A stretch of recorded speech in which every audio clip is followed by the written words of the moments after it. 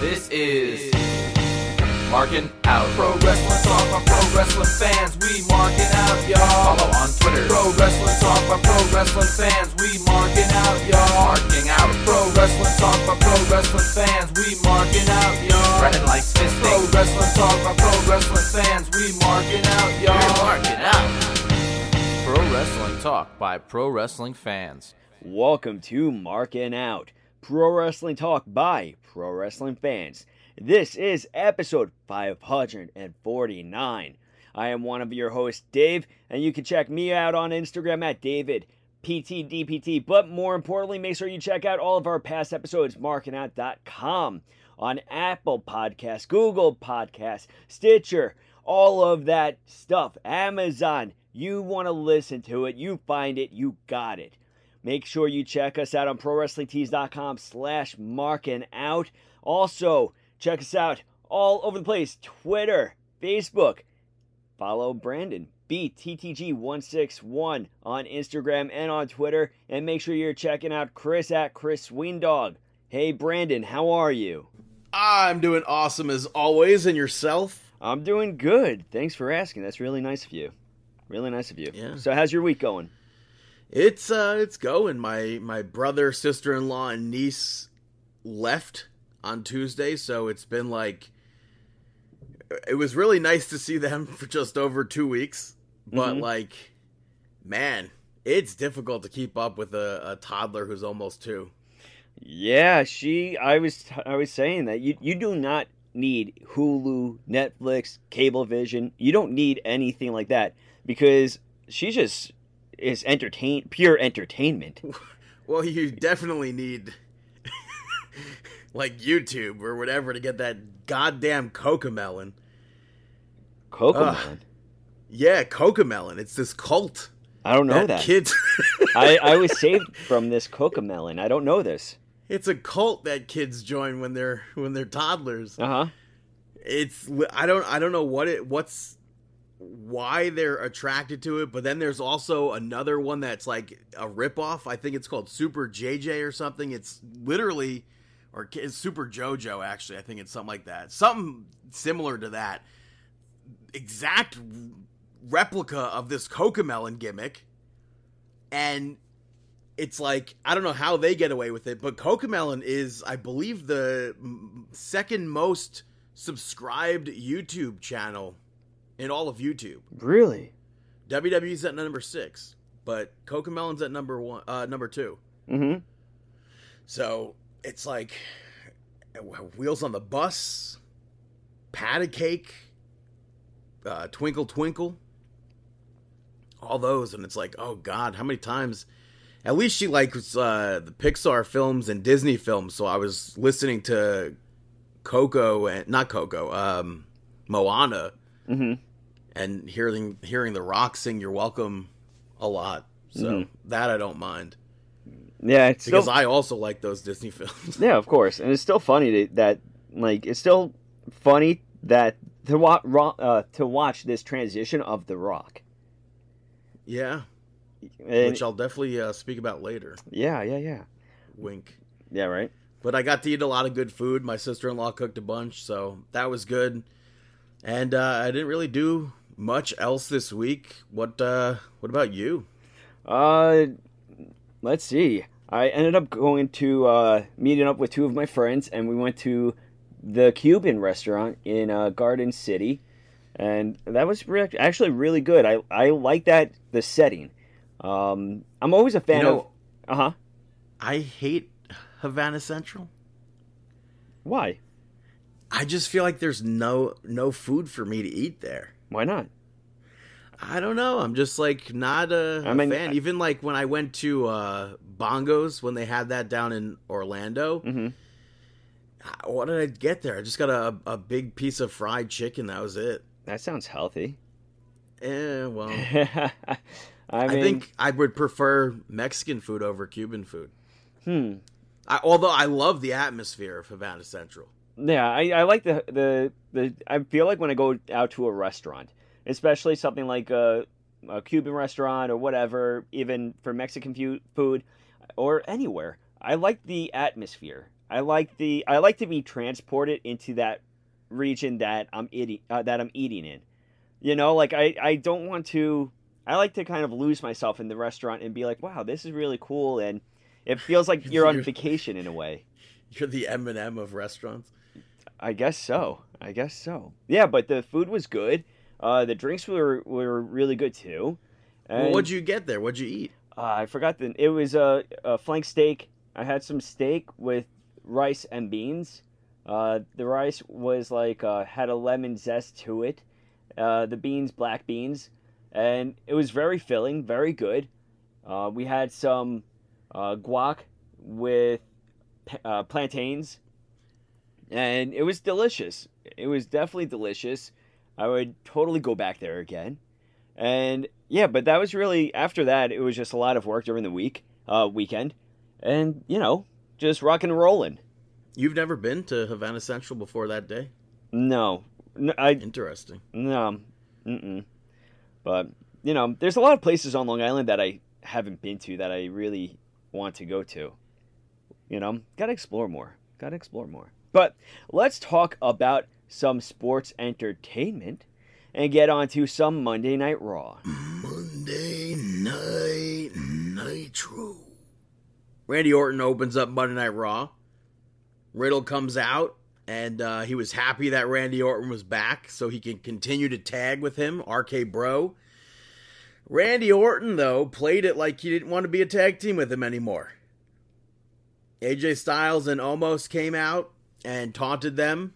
AJ Styles challenged Randy Orton to a match. And at the end of that segment, AJ Styles ducks the RKO. Orton goes to hit Omos with it. Omos reverses it. Riddle tries to do something. I think he tried to hit an RKO as well. But he ended up getting chokeslammed. Thought it was a decent opening segment. Yeah, I totally agree with you. I think that it was a solid opener.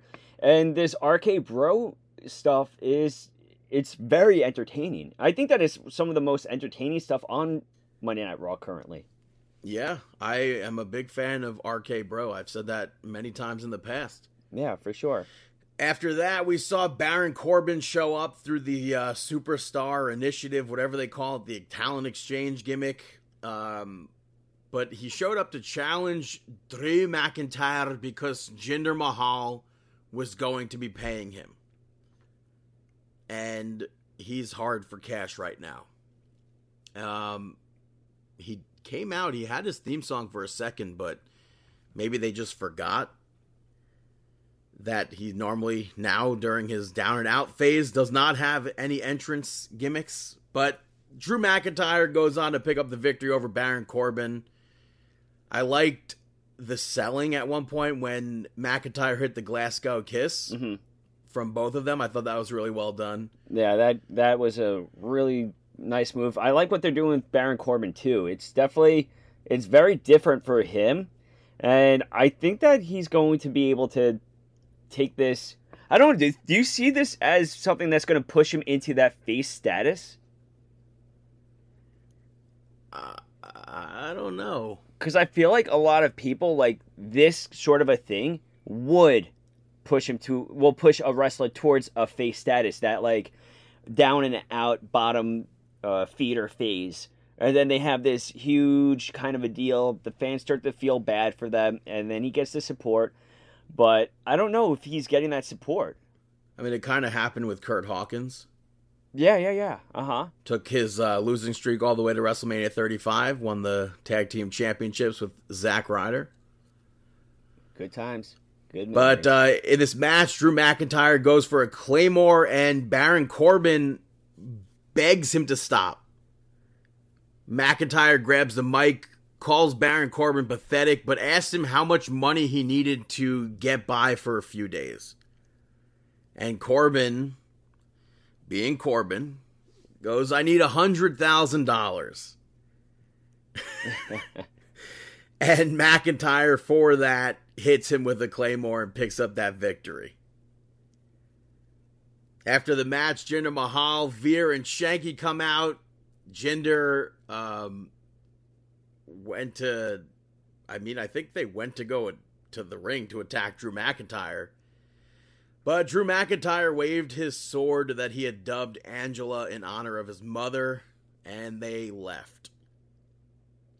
And yeah, I don't understand the entire leaving part, but like I kind of like he even turned his back at one point, kind of like antagonizing them to, hey, come on down, let's see what you got.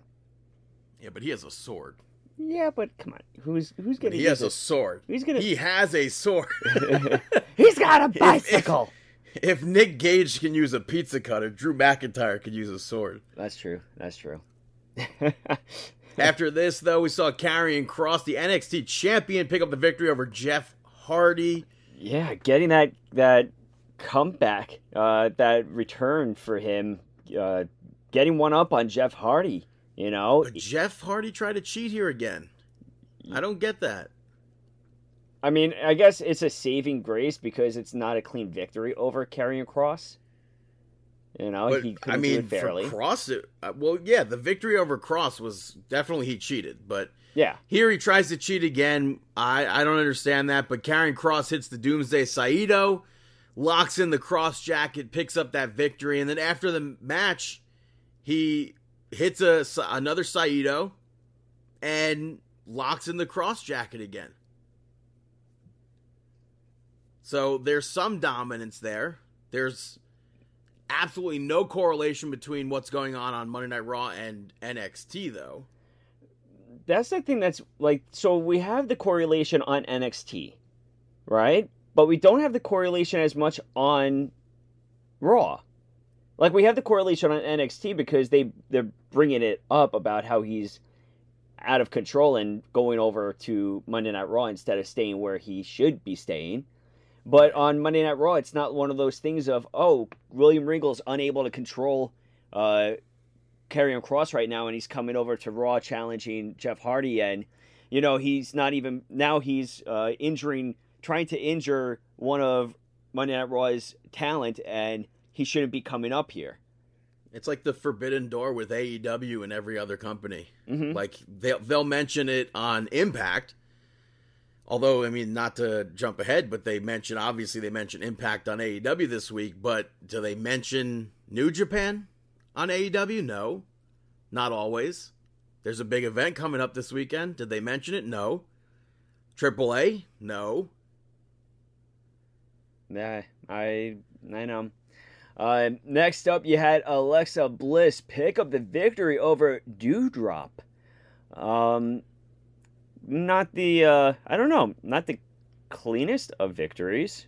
I liked that Eva Marie at the beginning of the match tried to sit on the top rope for the match because Lily was on the top rope for the match. Mm-hmm.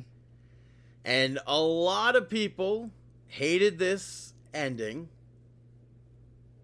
I don't mind it because I like Lily. But during the match, Lily winks at Doudrop, puts like a trance, puts her in a trance. Yeah. Alexa Bliss rolls her up, picks up the victory. Yeah, there was a lot of hate behind this, and I'm sorry, I am a fan of this stuff with Lily. I think it's entertaining. Eva Marie argued, saying it's just a doll. She is just a doll. Yeah. I agree. I think that this is going to be... I think that this is something I want to see play out. I mean, I don't know. And of course, you get the Bray Wyatt chants here. Yeah. God forbid they actually chanted that during Bray Wyatt matches. Maybe he would still be here. But, you know, gotta love those fans. I don't think so. It still makes no sense. Apparently, he was supposed to return that Monday Night Raw. Yeah, that night was supposed to be his big return. But... did you see that mask that he put out? Yeah, it looks like a Jeff Hardy painting. Ah, I could see that. To me, it looked like, what is it, a kabuki mask? Yeah, I think that's what it would be. Others compared it to Darth Maul from Star Wars. No. Well, Darth Maul's got a very similar... Very similar. That's what Goldust has face painted up as for a bit. Yeah. Goldust was definitely Darth Maul, but that picture is I can't see the Darth Maul aspect. Very similar. Striking resemblance. I gotta check it out. Afterwards, we had Sheamus pick up the victory over Ricochet, which I think they had a pretty good match here. The springboard, I don't know why that sounded weird to me. the crossbody that Ricochet did to Sheamus over the commentary table, I thought that was cool. Kind of like a, not really, but kind of like a Cactus Jack elbow. But they took the tumble over the commentary table instead. Yeah. So I thought that was cool. I meant clothesline, not elbow. If I said elbow. But yeah. I went into this match thinking Ricochet was going to win this, given the backstage segment that Sheamus had with Miz and John Morrison, but that was not the case. Afterwards, though, Damian Priest came out, went face-to-face with Sheamus. Sheamus goes to walk off, also tries to sneak attack, but Damian Priest ducked him, dumped him out over the ropes, out of the ring. That moves into Priest match. Damian Priest picks up the victory over John Morrison. I liked Damian Priest using the dripstick after the match. And I like that this is heading further into this entire Priest Sheamus. Yeah. But also Miz and John Morrison are definitely involved here, but after the match, he went after the Miz, and Miz ends up standing up, pushing Damian Priest, shows that he's not actually injured. Miz runs off. Damian Priest cuts a promo about Sheamus. He comes out. Damian Priest wants a title shot.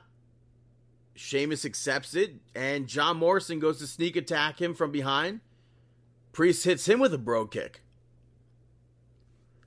So I liked that inclusion. Yeah, a little one-up kind of a deal. Backstage, Mansoor and Mustafa Ali, they were talking to each other, and Mansoor was apologizing to Ali and gave him a ring jacket, and Ali told him that he's going to go show him how it's done. He told him to watch and learn, and then T-Bar picked up the victory over Mustafa Ali. But they did go to him and Mace went to go double chokeslam him after the match. Mansoor made the save. I kind of like where they're going with this entire thing with Mansoor and Ali. Yeah. I think that we need a fresh tag team, especially something like them. I don't know. The thing is, do you think that it could fall into something like a Lucha Party kind of a tag team where they are that spectacle of a match and then they kind of just don't get used to that potential? Like, do you know what I mean? I think anything is possible in WWE. Mm-hmm. Especially with all the releases. Yeah. That's true. Very true, very true. I'm not ruling that out, unfortunately. Yeah, that's true. Next up, Reginald. The 24... No, Reggie. Oh, so it's officially, we're going to transfer? I thought the Titantron still said Reginald. It might have, but he's 100% going by as Reggie. Well, Reggie, the 24/7 champ. Also, there was no Titantron then, so... Everything was doing a photo shoot. Oh, no. I mean, the week before, they referred to him as Reggie too, but he had the Reginald backdrop. It's possible that they just didn't change it. Yeah, he's doing a photo shoot, and Akira Tozawa and R-Truth, they showed up in disguises. They tried to get the 24/7 championship, but Reggie was able to evade and run off. It was a good way to have the 24/7 championship on the program. I agree. It was a good little way to include it, and it was fun. I love Reggie and the 24/7 championship, and I dispute anybody that dislikes it, such as Al Snow. It is incredible, this title. Does Al Snow not like it? Yeah, he bashed it, apparently, saying that just really not nice things. Not nice things. He's a former hardcore champion. Yeah. Someone's got to remind him that one. After that, Bobby Lashley and MVP came out to speak about Goldberg and what Goldberg did to MVP last week. And then MVP begs Gage not to be at SummerSlam. So I think we're probably going to see Gage interact with MVP. Mm-hmm. Perhaps hit a spear. I could see that. That. Hopefully Lashley walks out of SummerSlam as champion unless Goldberg wins the title and Big E successfully cashes in. We had the tease last week with Roman Reigns and Paul Heyman, but Goldberg, Big E has gone on the record saying he wants to face Goldberg. Mm-hmm. So if we could get that, would you be disappointed? No, Big E would be champion. I think that the stuff with but Lashley... Goldberg would also have been champion. Goldberg, to me, is just... I don't know. It's not going to be a long-term and stuff like that.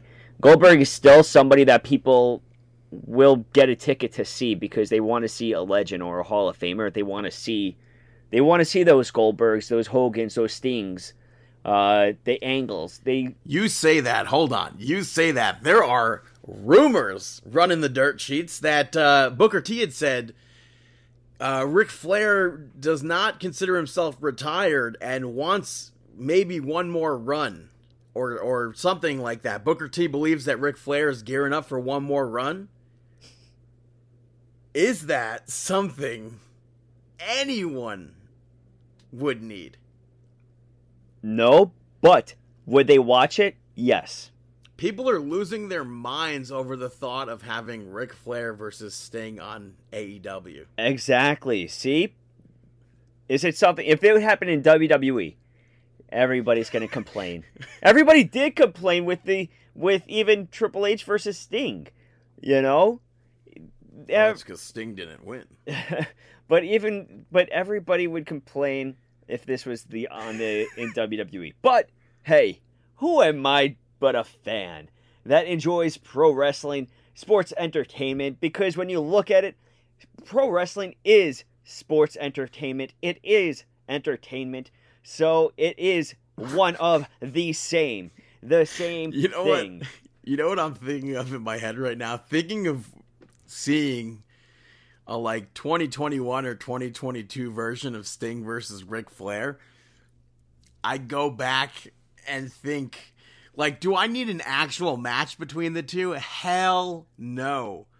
But I go back and think it was the 2008 Royal Rumble at Madison Square Garden when Piper came out and then Jimmy Snuka came out and the two of them faced off in the ring. Yeah, you marked out. You love that. So, Ric Flair versus Sting in a Royal Rumble could make a cool Royal Rumble spot. Exactly. But I do not need to see them on Dynamite or a pay-per-view or something doing something like that. But that's the thing. Fans are going to eat it up. I mean, people are going to want to watch it. People with their parents are going to want to watch it. People that used to watch back then are going to want to watch who they grew up seeing. It's going to be a draw. It's the last Nitro all over again. Yeah, right? Bring in Shane. 20 years later, imagine that. That's right? Crazy. But yeah, next up you had Nikki ASH picked up the victory over Rhea Ripley, but it was by DQ. Thanks, Charlotte. Yeah, I saw some people complain about this, but I like the fact that Nikki Cross was taped up due to the no holds barred match she had last week. Why would anybody not like that? I don't know. I feel like this is something that I know for sure. Me and you complain a lot about it, where wrestlers don't sell an injury, especially to a larger magnitude, the week after. Like Cesaro, that one time was incredible. Charlotte Flair was perfect with using the crutch on the wrong side. Wait, no, that was not a good example. But the Cesaro definitely was. That's not on Charlotte. That's on whoever's not telling her. I feel like that's on everybody. It should be known. You use the crutch on the opposite side of the injury. I wouldn't have known. Knowledge is power. But yeah, Charlotte got involved, attacked both of them. that just furthers their feud for SummerSlam. Yeah. After this, man, did I cry buckets or did I cry buckets? There was an Elias vignette where he's walking outside and he throws his guitar into a fire. And he's like, the old Elias can't come to the phone right now. Why? Because he's dead. Thanks, Taylor. I'm obviously going to give it a chance. I'm such a fan of Elias, but I don't know where this could even possibly lead. Mm-hmm. Like, total gimmick change. But like, is he coming back as a race car driver or something? What's it like? I don't know. Like, what could you picture in your head?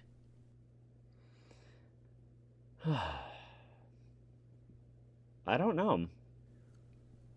I'm not too sure. Unfortunately, I'm not too sure what gimmick. I mean, I don't know why you would change the gimmick. I don't get it, but like, Especially is he going to with follow it up? He's going to... What if this is based off of Taylor Swift? Where he follows it up with like a Dude Love-esque gimmick. That'd be to cool. coincide with Lover. That'd be cool.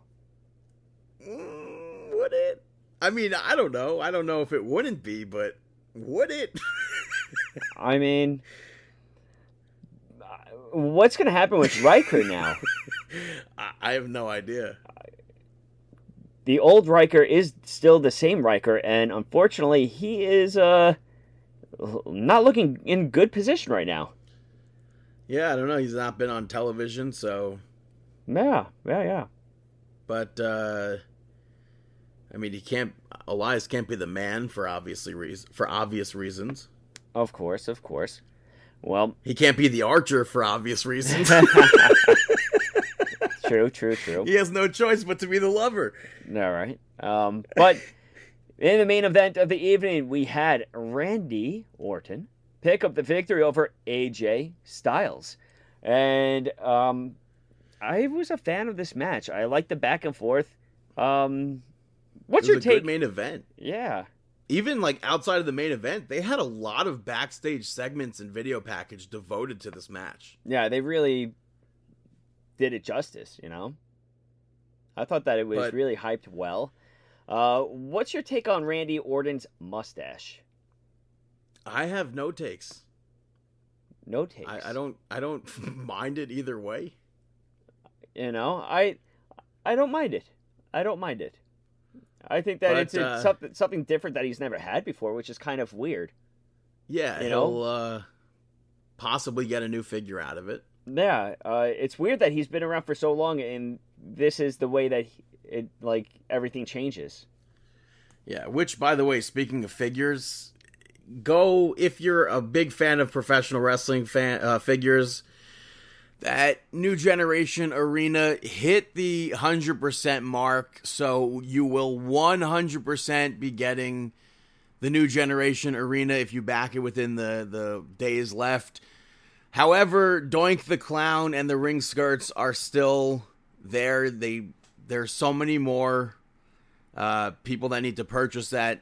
So hopefully that gets to the 8,000 backers to get everything. And if you had pre-ordered this past week, you also got the commentator Macho Man, so that was cool.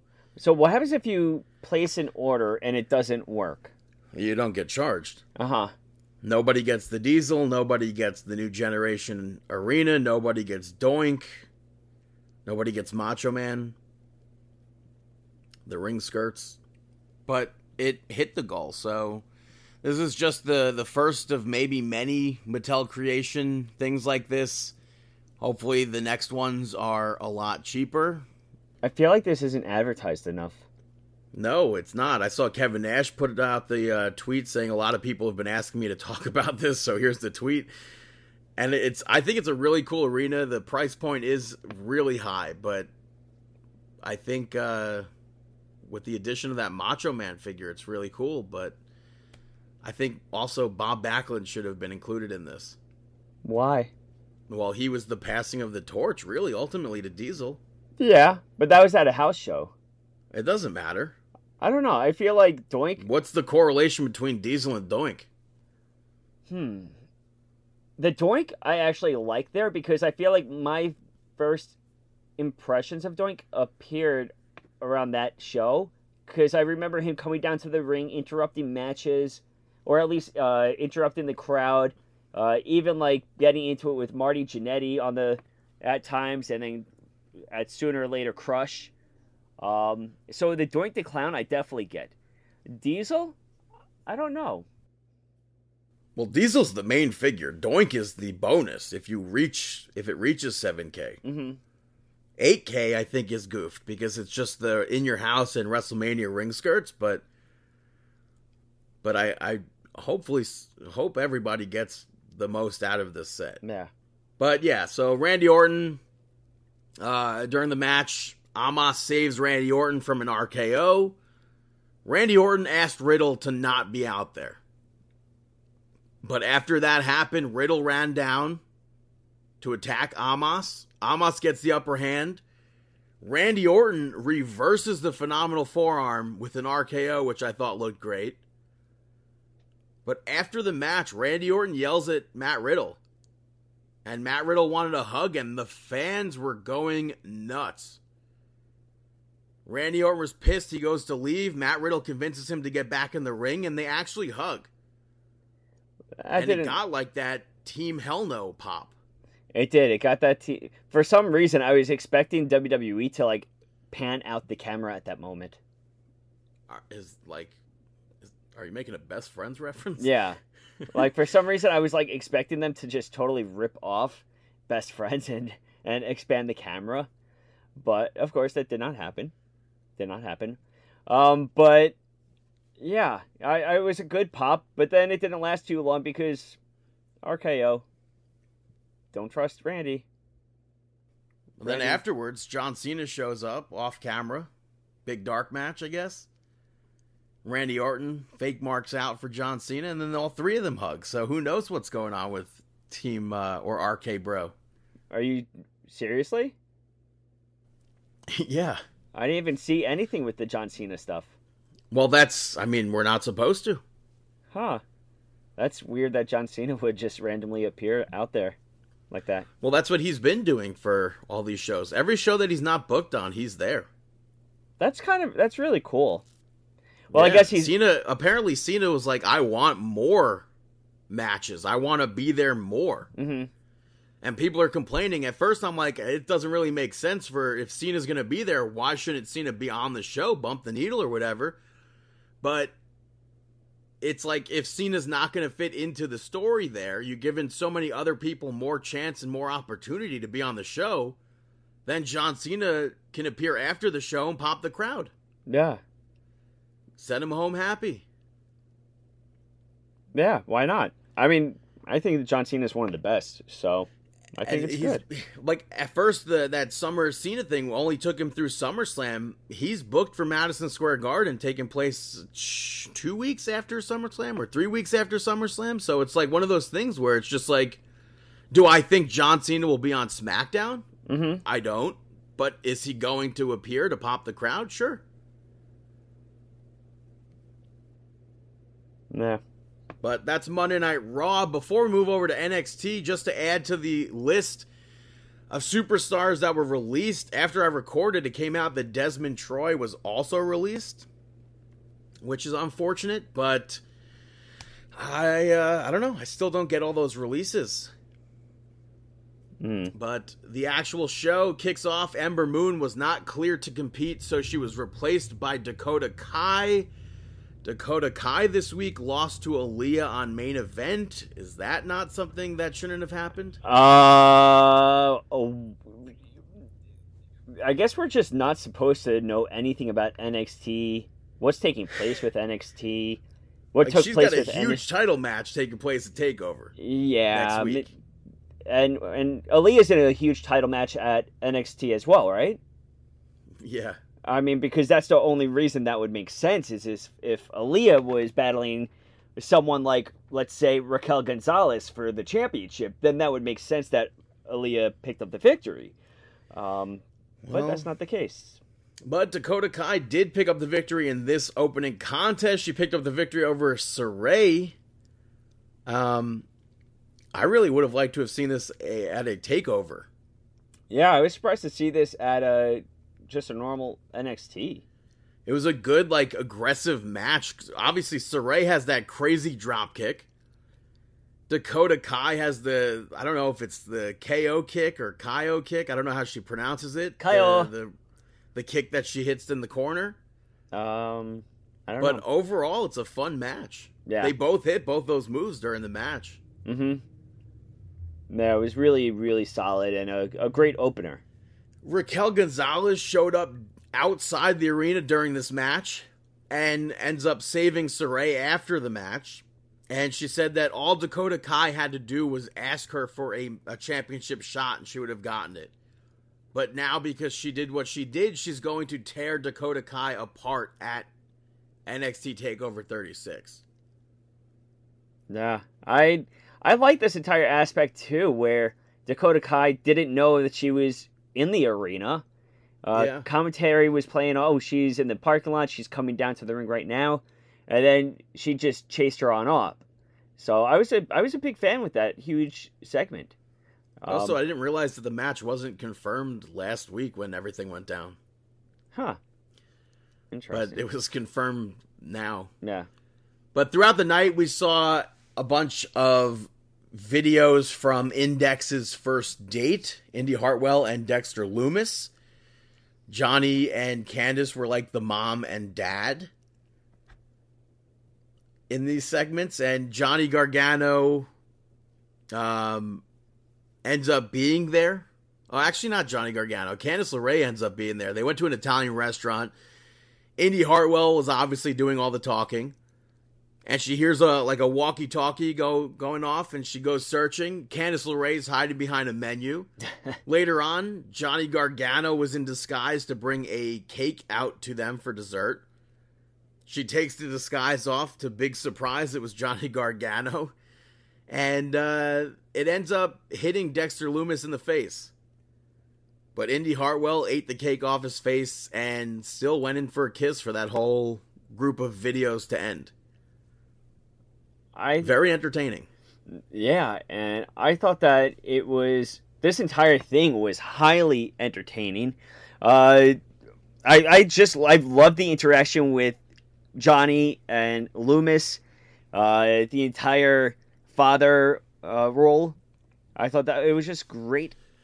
Yeah, and it's good practice for Johnny Gargano. Him and Candice LeRae announced that they are expecting baby wrestling. Yeah. I liked at the end of it with her saying, I never said I didn't like dessert or whatever, and she just gets the cake right off Loomis's face. But a ton of fun. Next up, you had Hit Row cutting a promo on Legado, and I thought this was an awesome promo talking about how they ripped out the grill from his mouth, and now they took his mask and threw it right into that fire. Well, I don't think that was Escobar's mask. But it was basically Swerve. Swerve was saying how they disrespected their culture, now they will disrespect their culture. Yeah. So they burned a luchador mask. I don't think it was like any relation to Legado, just like Lucha Libre in general. Yeah, exactly. But it could be symbolic as to what's going to happen to their mask at some point coming soon. Well, I mean, they don't really wear masks, so I don't know. Well, I mean, they do at times. Entrance-wise, but... Yeah. Yeah, exactly. After that, though, LA Knight was interviewed about leaving Cameron Grimes by himself in the match the other week. LA Knight basically kept saying that Cameron Grimes is just a butler. And he's like, I'm going to go out there, I'm going to win my match, show Cameron Grimes how to do it. LA Knight goes out there, picks up the victory over Andre Chase. Very quick match. Afterwards, LA Knight tried to make Cameron Grimes shine his boot. Ted DiBiase came out and said that he knows Cameron Grimes is a man of his word, but Grimes could be doing so much more. And LA Knight asked Ted DiBiase, like, what are you doing here? And DiBiase's like, shut your mouth. DiBiase kind of goats LA Knight into giving Cameron Grimes a title shot at TakeOver 36. And LA Knight said that when he beats Cameron Grimes at NXT TakeOver 36, Cameron Grimes could be relieved of his butler duties. But $1 Million Man will be his butler in his place. Yeah, gotta replace him. Do you think that's going to happen? Or do you think it'll be like the big Cameron Grimes pop, I'm the $1 Million Champion now? I think we're gonna get the Cameron Grimes pop, I'm the $1 Million Champion now. I still want to see LA Knight demolish that championship, though. Well, really bad. But next after that, we saw a Gigi Dolan video package where she's going to be running through the women's division, but she's not going to do it alone, which right there, she's chopping off the heads off of all these roses except for one, so that leads me to believe Mandy Rose is involved. I thought, of course, JC Jane, we've seen them together, so she'll probably be involved there. And it leads into Gigi Dolan picking up the victory over Amari Miller, and JC Jane was out there with Gigi Dolan. So she is involved. I just don't know. There's obviously going to be some sort of Mandy Rose involvement. Yeah. I'm a fan of Gigi Dolan. I think that she's definitely a unique character that we haven't seen in a little bit. My one gripe that I'm disappointed about, that she's not announced from Moon Creek, Georgia anymore. I know that was like a made-up place. At least I think it's a made-up place. But when she was Priscilla Kelly, she was from Moon Creek, Georgia. Now it's just Atlanta. Oh, gotcha. But that abdominal stretch pin that she did was super cool. Like I thought that power bomb. I don't even know what to call it. It was like a kind of a snap. Abdominal stretch power bomb pin? I don't know. Like a crucifix bomb? I was going to say like a snap in there, like a snap crucifix pin. Yeah. Very similar to Paige's move, but not Paige's move. Yeah, I could picture that. Yeah, like just with the speed of that taking place. It's just the speed. After that, we saw Adam Cole and Kyle O'Reilly in their face-to-face with William Regal presiding over this. William Regal announces a 2 out of 3 falls match at NXT TakeOver 36, and they each got to pick a stipulation. Kyle O'Reilly chose pinfall/submission. Adam Cole chose street fight. I thought it was a great promo from Adam Cole. Good segment here. Adam Cole said that Kyle O'Reilly has been riding his coattails for his whole career, and nobody can touch him. Security breaks up a little fight between the two of them, and William Regal announced the third stipulation, and minus the barbed wire that was used prior, this is literally what Adam Cole and Johnny Gargano had at NXT TakeOver Toronto in 2019. Where the first fall's a singles match, second fall's a street fight, third fall's, if it makes it to it, is a steel cage. Why? Yeah. I don't get that. Yeah, I agree with you. It's not So that's not my necessary. one gripe with that. It's the same exact match. It makes no sense. Mm-hmm. Except I think Kyle O'Reilly's going to come out on top. Mm-hmm. Yeah. Who knows what's going to happen with Adam Cole? There's rumors that he's moving to Raw or SmackDown. AEW offered a $1 million contract for Raw and SmackDown. I don't know if that's true. I don't know if anything is true. What is true this day and age? After that, though, we saw a backstage segment with Tommaso Ciampa and Timothy Thatcher, where Ciampa spoke about Pete Dunne and Oney Lorcan needing Ridge Holland to take them out. Ciampa then goes to challenge him, but Timothy Thatcher cuts him off and challenges Ridge Holland instead. After that, we get an Imperium video package that gets cut off by MSK, who was parodying them. I feel like it's been a while since we've seen MSK on NXT. I mean, we've had them in the tidbits and stuff, but I don't remember. Yeah, I think that they've been in backstage little segments, but I feel like it's been a while since they've done anything where it's memorable. Yeah, and MSK said that if Imperium wanted a title shot, just let him know. So that's probably... Actually, I think that is happening. Mm-hmm. No, but...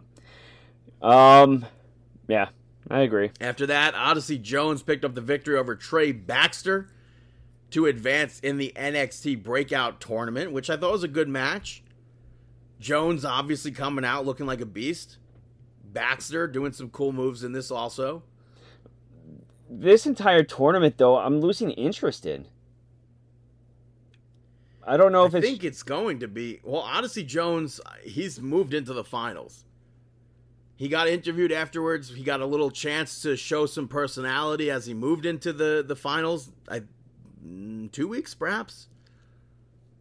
I think probably Duke Hudson's going to be in the finals as well. Yeah, I could see Duke Hudson doing it. So... But after that, William Regal told Mac Mitchell that on next week's NXT dubbed Title Tuesday, Imperium will be facing MSK for the Tag Team Championships, and Kushida will be facing Roderick Strong for the Cruiserweight Championship. William Regal mentioned Diamond Mine during this. What is Diamond Mine even, if Tyler Rust is gone? I'm confused with Diamond Mine. Is he being... Diamond Mine right now is a manager, a wrestler, and a coach. Mm-hmm. But after that, Boa picked up the victory over Drake Maverick. Mei Ying was ringside with Boa, something that we have not seen before. And she ended up blowing smoke into Maverick's eyes. Led to the ending. Boa lands a kick on Drake Maverick, picks up that victory there. Yeah. Somewhat quick match. Is this Boa's first match? Or first win? No. I'm going to say no. I feel like he's just... I don't know. He's being forgettable. Like, there's really not that much draw factor. But I'm happy that he got the victory over Drake Maverick. But I don't know where this is going to go. Boa had the win the other week with Xia Li. They defeated Jake Atlas and Mercedes Martinez. Yeah, but I mean, singles-wise. On TV, yes. Right? On singles-wise, yeah. Because TV, he's been just, like, used as enhancement talent. Mm-hmm. 2019, he lost to Cameron Grimes, lost to Killian Dane. And then, first TV match this year was Boa and Xia Li. Jake Atlas, Mercedes Martinez. Yeah. Prior to that, obviously, there was other, like, losses on TV as an extra. Yeah. But yeah, you're right. First singles victory. After that, we had a Karrion Kross and Samoa Joe video package, which obviously really well done. They'll have a face-to-face next week for the final NXT before TakeOver. I liked Samoa Joe cursing during this. It definitely got the point across a little bit more. Yeah. He's like, I came to mess him up. And it worked. Earlier in the night, though, we saw Ilya Dragunov make his debut in NXT over here, which I think it was super cool to see him on television. It was just hype for NXT TakeOver 36, but Pete Dunne cut it off, and he said that it's because of him that guys like Dragunov are even able to come here and face Walter.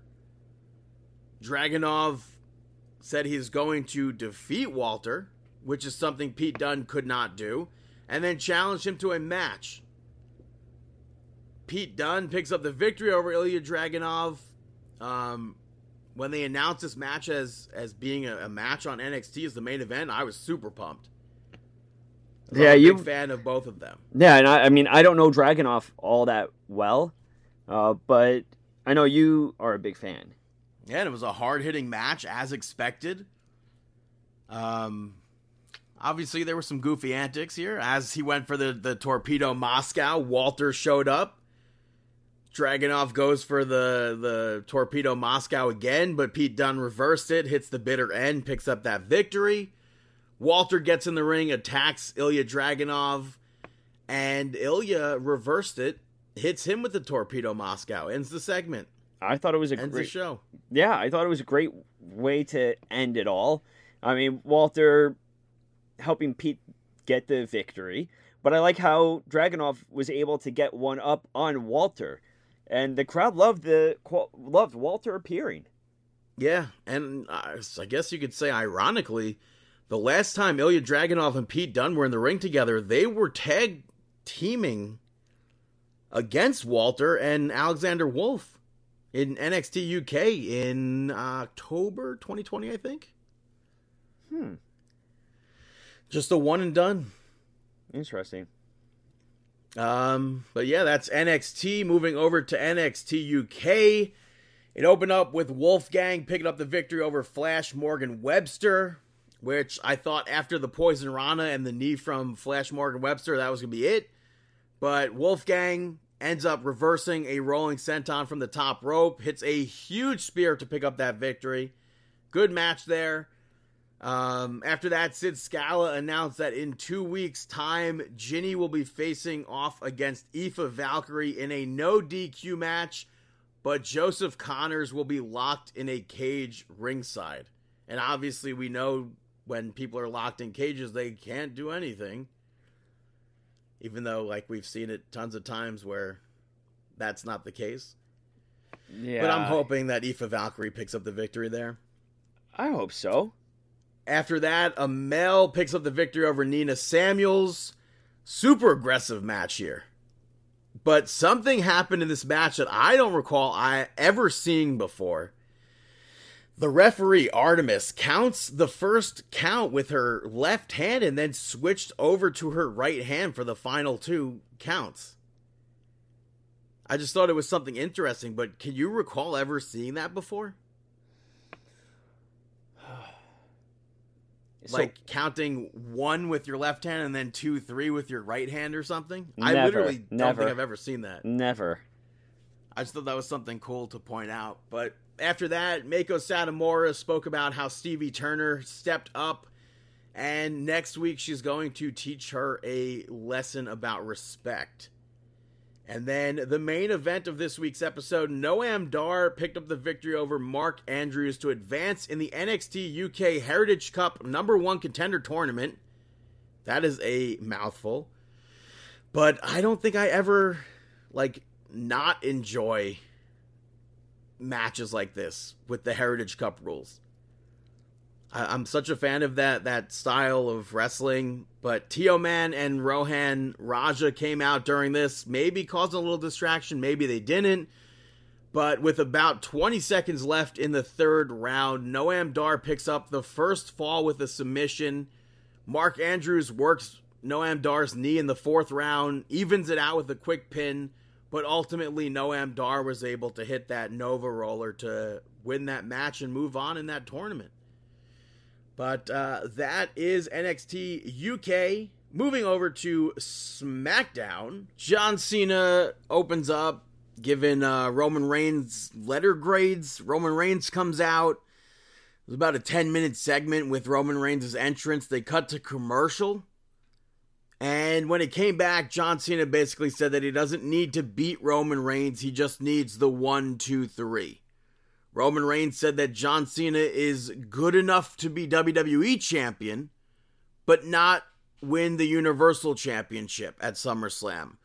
Roman Reigns brought up Nikki Bella. John Cena brought up Roman Reigns running Dean Ambrose out of WWE. He also kind of made a CM Punk reference by mentioning maybe he'll blow a kiss on his way out after winning the title. what started out kind of weak for me turned into a really fun promo. And I really enjoyed this opening segment after the first 10 minutes. After that, first match of the evening saw Shinsuke Nakamura pick up the victory over Apollo Crews to become the new Intercontinental Champion. Did not expect that at all, but Rick Boogs gets up on the ring apron during the match, played some guitar, so the referee kicks him from ringside. Commander Aziz also then gets up on the ring apron and gets kicked from ringside. Decent match.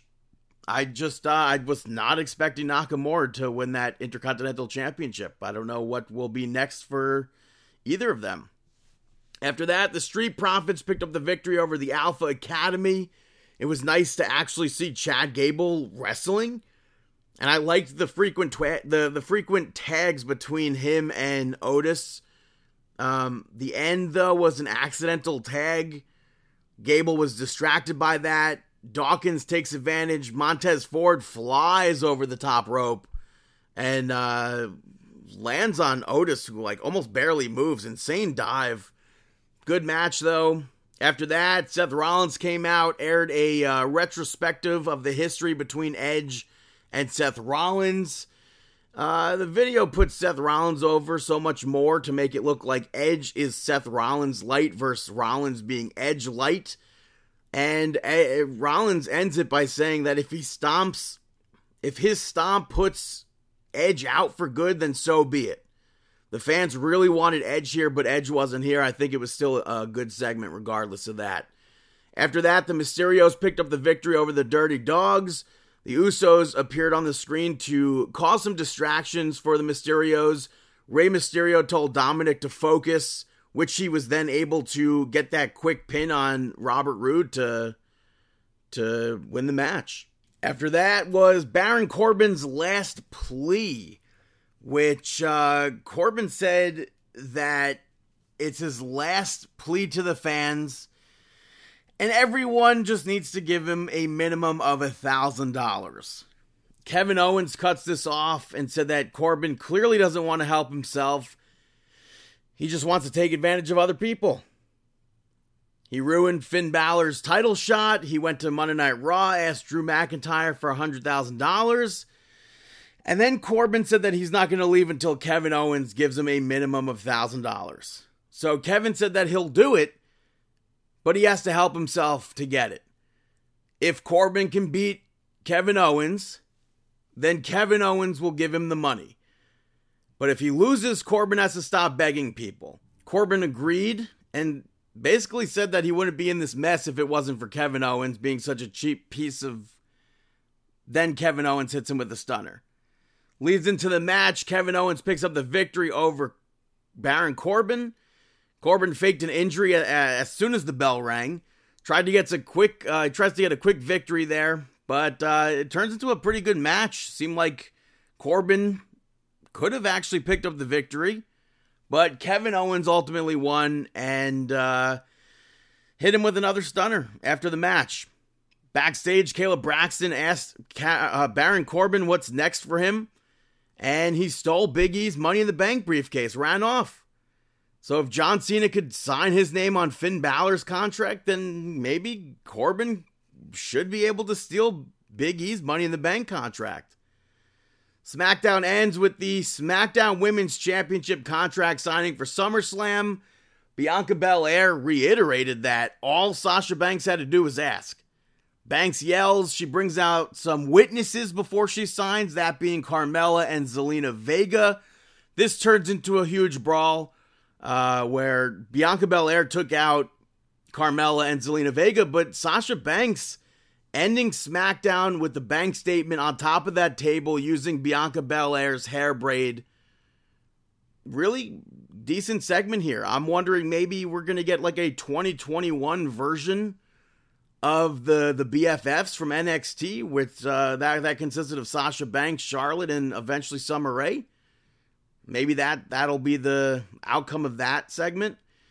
But that is SmackDown. Before I move into the break, I wanted to mention the unfortunate passing of Dominic DeNucci, who passed away this week at the age of 89. He won the WWF International Tag Team Championships once with Bruno Sammartino, who was a close friend of his. He won the WWF World Tag Team Championships twice, once with Victor Rivera, who was replaced by Pat Barrett when Victor left the company. And then again with Dino Bravo. He trained guys like Mick Foley, Shane Douglas, and a few other guys. I'd like to offer my condolences to his family and his friends. And now I'm going to take a quick break right now with a word from our sponsor over at Manscaped. And I'll be right back here on Markin Out. Support for Markin Out is brought to you by Manscaped, who are the best in men's below-the-waist grooming. Manscaped offers precision-engineered tools for your family jewels. They obsess over their technology developments to provide you the best tools for your grooming experience. Look, I mean, I've done it. Dave's done it. Brandon's never done it. You're down there, you're shaving up, making sure everything looks clean and fresh, and you get a nick.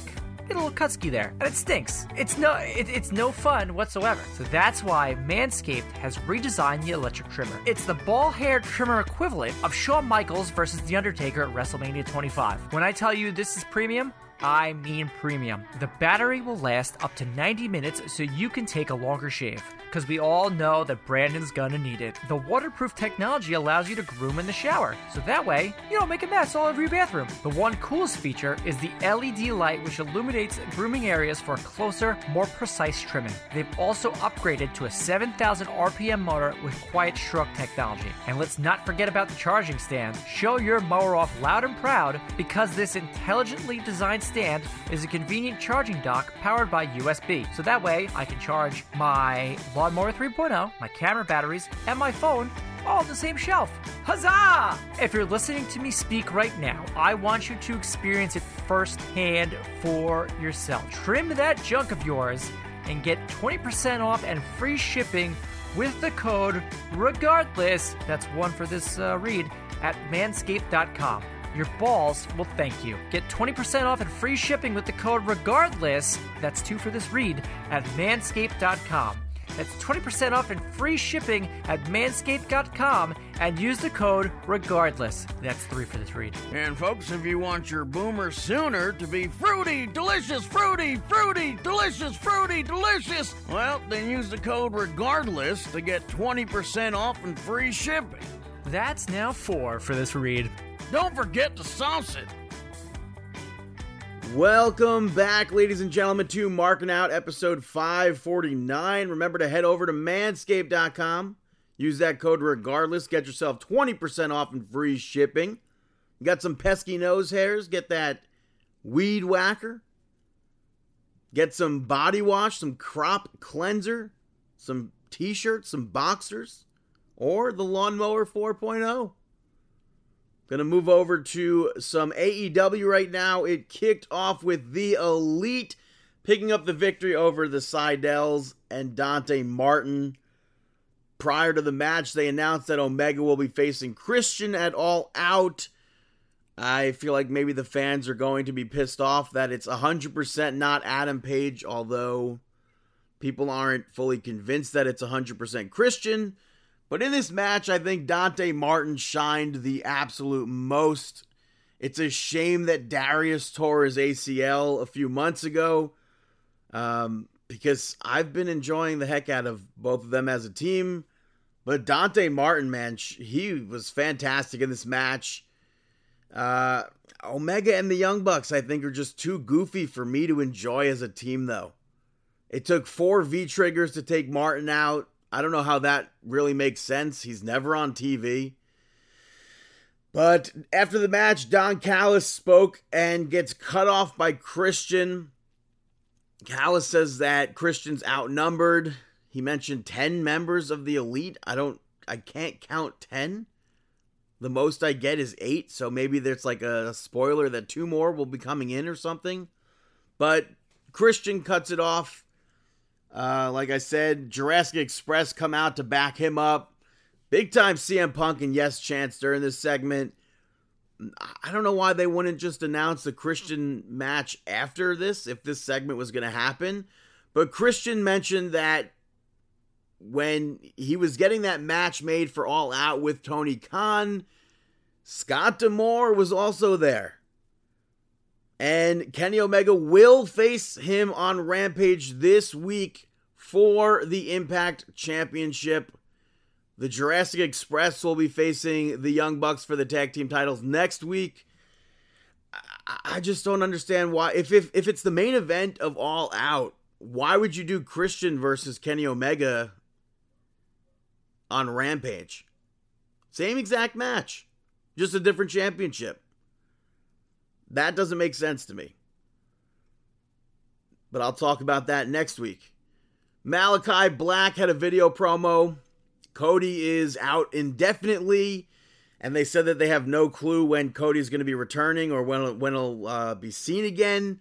But they immediately go to a promo for Roads to the Top, which is his reality TV show. So I assume we'll see him back on Dynamite on September 29th, the same night as the show premieres.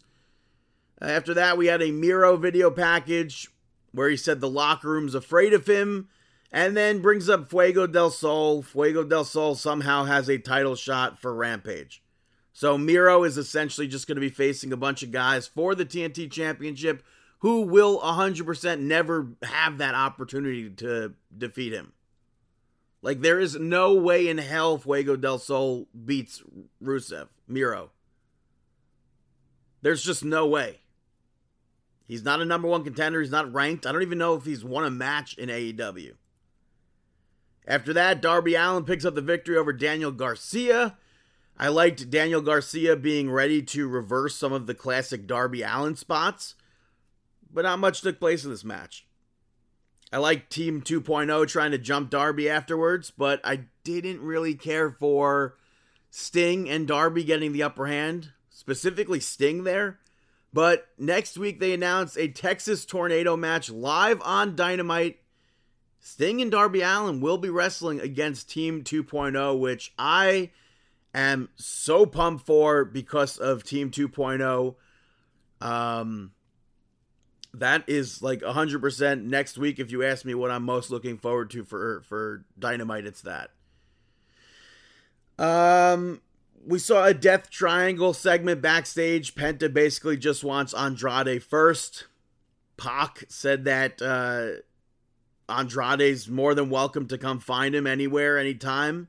And then later on, Chavo Guerrero accepted on Andrade's behalf for All Out. So at All Out, it will be Andrade versus Penta.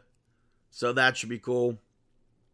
Next match, Matt Hardy and Private Party picked up the victory over Wheeler Yuta, Orange Cassidy, and Chuck Taylor. Chris Statlander got into a screaming fight with the Bunny. Nyla Rose ran down and attacked Chris Statlander, which they basically did last week to lead into the women's match later on in the night. Jack Evans attacks Orange Cassidy behind the referee's back. Too much is going on in this segment. I think Matt Hardy's HFO has way too many people in it at this point. But then they go into the next match. Chris Statlander picks up the victory over Nyla Rose, but both of them were literally just out there in the segment before, yet for some reason, they both get entrances. And not only that, it was as if the best friends hadn't been in the previous segment. This was maybe a 2-minute match, though. Nyla Rose attacks Chris Statlander right as she gets into the ring. The bell rings. Statlander, I think the spot of the match would be when she was doing the handstand walk. Nyla Rose ends up spearing her, which she was upside down for, so I thought that was cool. She, as in Chris Statlander, was upside down. So yeah, it was cool. 450 splash, picks up that victory clean. Didn't expect that. So I enjoyed that finish. Britt Baker has a segment, hometown Pittsburgh, Pennsylvania. Home of Bruno Sammartino, home of Kurt Angle, which I think people are maybe expecting him for Rampage this weekend. Don't know about that. But this segment, Red Velvet ends up attacking Britt Baker after Britt Baker's interview with Tony Schiavone. Crowd obviously super hot for Britt Baker. She came out wearing those the Pittsburgh Penguins gear, so I thought that was pretty cool. But I don't know why people should care about Britt Baker versus Red Velvet for the Women's Championship. Red Velvet's not number one in the rankings. It's obviously just a match for that Pittsburgh pop. Hometown hero, Red Velvet, obviously not going to win the women's championship in Pennsylvania against Britt Baker on the first episode of Rampage. So, outside of that, I don't care for the Red Velvet addition to this feud, but it's just something for Britt Baker to do in her hometown. So I don't mind in that sense. After that, the Good Brothers picked up the victory over the Dark Order to retain the Impact Tag Team Championships. Scott D'Amore was on commentary, which I thought was cool. Brian Hebner, God bless him, was the referee of the match. Kazarian came out, took Brandon Cutler out of this segment. Stu Grayson, though, I think was the highlight of this match. He put in some serious work. Fantastic showing from Stu Grayson and Evil Uno here. I didn't think the Impact Championships were leaving the waists of the Good Brothers, but I wouldn't have minded it. I like Dark Order. I just hope that we see more of Stu Grayson. Give him single competition. I'll gladly watch that. After that, they aired a Camille video package, the NWA World Women's Champion, so I thought that's cool to have this air on the show to hype up her versus Layla Hirsch. After that, QT Marshall was supposed to apologize to Tony Schiavone, but it led to him saying that Tony should be apologizing to him. Nick Camarado dragged Tony Schiavone's son in the ring. For some reason, he was there. Drags him into the ring, punches him in the gut. Tony Schiavone is then forced to apologize, which he did. And then QT drops Tony's son regardless. Big Show came out, chokeslammed Aaron Solo after that. So I have to assume this is going to lead to Big Show versus QT Marshall. In a normal setting, I would assume it would be on the All Out pay-per-view, but given AEW's wild antics with their booking, I would probably say it'll show up on Dynamite or Rampage. After that, the main event of Dynamite saw Chris Jericho pick up the victory over Wardlow. This was the fourth labor of MJF, and it was quite underwhelming. I said that last week. You have Nick Gage, a deathmatch gimmick. You have Juventud, Guerrera. Those are two, pop moments. And then you just give him Wardlow where the stipulation is MJF is in my corner. But I think MJF being the fifth labor also sucks. I thought it was going to be 5 labors and then MJF. I was hoping to see Ultimo Dragon or someone cool like Hoovy was last week. But in the match, Aubrey Edwards ends up tossing MJF from the ringside area because he crawls into the ring to give Wardlow that diamond ring. But it makes no sense because part of the labor was that MJF would be ringside. How could she change the labor? Jericho, when that happens, uses a baseball bat, picks up the victory. Shawn Spears runs down. Sammy Guevara makes the save, tries to at least. Wardlow gets the upper hand. MJF ends up locking Jericho in the salt of the earth. Jake Hager chases them off. MJF announces the stipulation for labor number 5 next week, which is that Chris Jericho can't use the Judas effect. Big whoop. Judas effect sucks. And he can't use the Judas theme song. Who cares? Who cares that Chris Jericho can't have any music? I'm assuming the fans are going to sing Judas regardless. But who cares? And if Chris Jericho uses the Judas effect, MJF wins automatically. We saw Chris Jericho try to use the steel chair in that match against Shawn Spears. I'm thinking maybe we'll see Chris Jericho behind the referee's back use the Judas effect. But that's AEW Dynamite. Something that I thought maybe they would have mentioned. Maybe. Given that their champion is in the match, the probably main event, and a few of their roster members are on the card. Triple Mania. I thought maybe there was a chance. But that forbidden door is closed. They don't care to mention that on television at all. I understand you can't watch Triple Mania in America, but still, not even a mention. Kenny Omega is the AAA Mega Champion, and he's facing Andrade. Impact mentioned in passing that Deonna Purrazzo is going to be facing Fabi Apache. Champion versus champion. The Lucha Brothers are champions in AAA as well. They're on the card. But hopefully I'll be able to watch some of Triple Mania. Someone will stream it on Twitch or something. I don't think I will, but that's basically AEW right now. Hey, Brandon, got any shout-outs? Hey there, pal, it's me, Mickey Mouse, and you're listening to Brandon Shoutouts.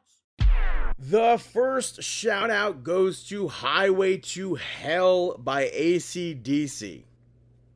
I don't know if you heard the song this week or last week, whenever they put it out, but Tom Morello recently put out a cover with Bruce Springsteen and Eddie Vedder. Did you hear it? No, I didn't. Is it good? I think it is so bad. So that's why the original song is getting a shout out. I think it's one of the best SummerSlam theme songs, and I can always picture the video in my head when I hear the start. I could picture Stone Cold Steve Austin and Undertaker walking through all the fire and everything. Yeah, that's kind of where my mind goes too. Either that or Spike Dudley. Why Spike? That was his theme song in ECW. I have no recollection of that. Yeah, that was his theme song. Or at least from my knowledge and my memory, which that is could not definitely that. be a thing. I just don't. Well, I mean, have no memory of that. If we're going based off of my knowledge and my memory, I don't know if I would trust that though. Next shout out though is going to the Disney Store, only because they recently closed the one in Roosevelt Field by us. I think it's a shame. There's I think the closest one is Queens and Manhattan now. Yeah, but nobody really I don't know. Everything there is overpriced. Yeah, and you can get online. It was always one of my favorite stores to look at when I was a kid because they had those giant moving window displays and the Gremlins. What seemed like the tower of plushes. They had the Gremlins too. Would they? Yeah. You never. Yeah, they had the Gremlins. Hidden in the the ceilings and stuff like that, I believe, at the Disney Store in Roosevelt Field Mall. Why would they have Gremlins? I'm almost positive, yeah. Was Gremlins a Buena Vista gimmick, or? No. I'm almost Why would they have Gremlins? I'm almost certain it was the Gremlins. Gremlins was Warner Brothers, so I'm thinking you're thinking of the Warner Brothers store. Oh. Also a cool store when I was a kid. Now I don't remember the Warner Brothers store. Warner Brothers store, I think, was all maybe wood on the outside, but maybe not. Disney store obviously had the film reel. That I remember. But in recent years, I would go to the Disney store for if my friend was picking up a gift or something, or just to pop my head in and see what they have there. Something cool. Mm-hmm. But yeah, it's gone. No longer there. And the last shout out goes to Jungle Cruise. When my brother and sister-in-law were here, they ordered it on Disney Plus with the premiere access, which I was going to go see it in theaters. But I wasn't going to argue that. No, yeah. And I definitely would have liked to have seen it in movie theaters, but I think it was still awesome to get to watch it in my house. And I really enjoyed Jungle Cruise, and I hope there's a sequel. It seems like it's a really good movie. Yeah, between Pirates of the Caribbean, the Tall Tales from Sea of Thieves, and this Jungle Cruise movie, it's been a really nice, small taste of Disney World in my own home this summer. Mm-hmm. So I appreciate that. And Jungle Cruise, I think, was really good. And I was hoping for, I want, an updated Haunted Mansion movie that's, not that the Eddie Murphy one sucked, but it's not what I want out of a Haunted Mansion movie. I want to see one with less comedy. And they had a Tower of Terror movie That was on Disney Channel, I believe, but which again, not to say it sucked, but I want like a feature film like Jungle Cruise. Mm-hmm. And apparently they were going to have one with Scarlett Johansson in it, or like directing or something like that. And now they're cutting ties with her over the lawsuit, apparently. I don't know what the Disney dirt is, but... Yeah, what's, like, I mean, is she going to be written off of, like, everything with the Avengers? I mean, she was written off already, basically. True. Very true, very true. I mean, we already know she's dead. Spoiler alert. Yo! I mean, if you haven't seen, what is it, Endgame by now? Yeah. So I don't know what's going to happen there. That sucks that relationship ended the way it did. Yeah, I guess, like... was asked about the same thing, about him not receiving the money from theaters and whatnot. And he's like, nah, I'm good. Yeah, he's been very positive about the success of Jungle Cruise. It was number 1.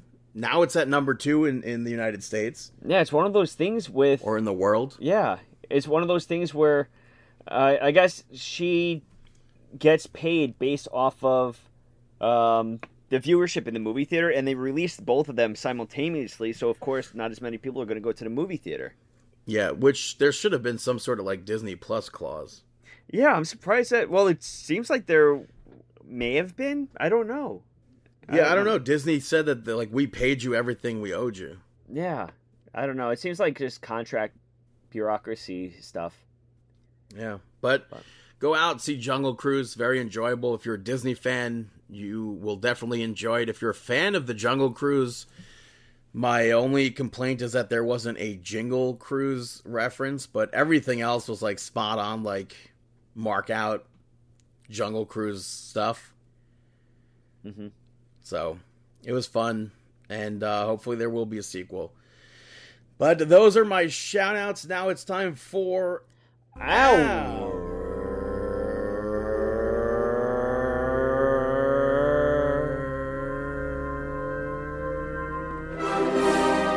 Mark Out Moment of the Week. That is right, our Mark Out Moment of the Week. I think I definitely marked out with Randy Orton hugging Matt Riddle on Raw. Really? Just the way the fans were, like, involved there and so engaged, and they were, like, obviously they were marking out as well. So I think maybe I didn't mark out over it, but I marked out over the fans marking out over it. Mm-hmm.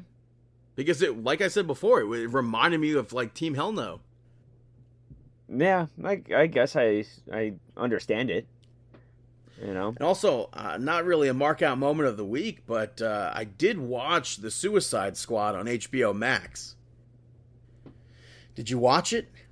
No. I'm trying to... I just have to find time to sit down and watch it. I really want to. I saw a bunch of people saying how good it was, and then I saw reviews saying that this movie flopped. Huh.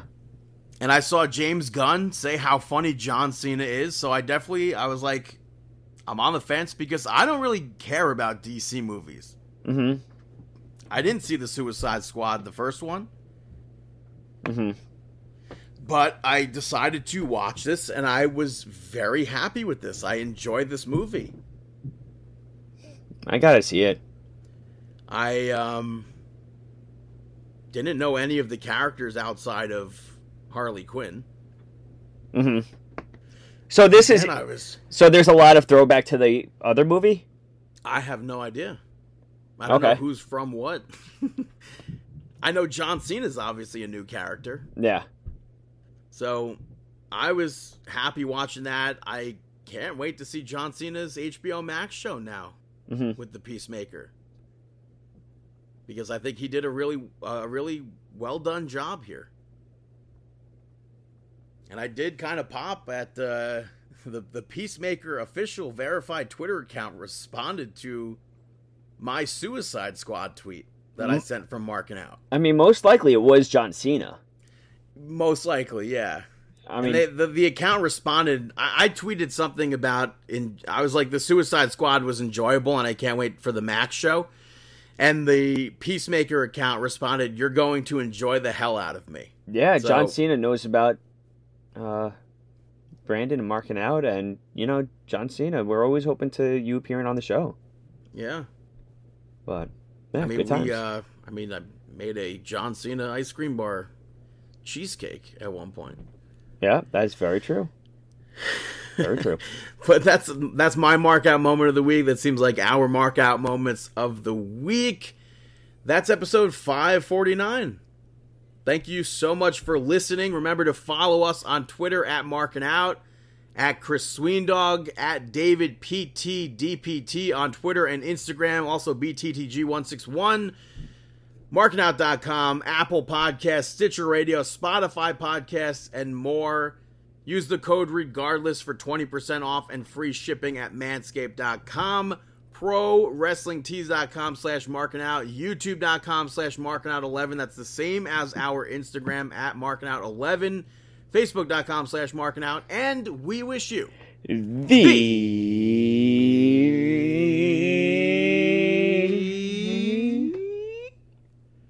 best of luck in your future endeavors. your future endeavors. Have a fantastic week.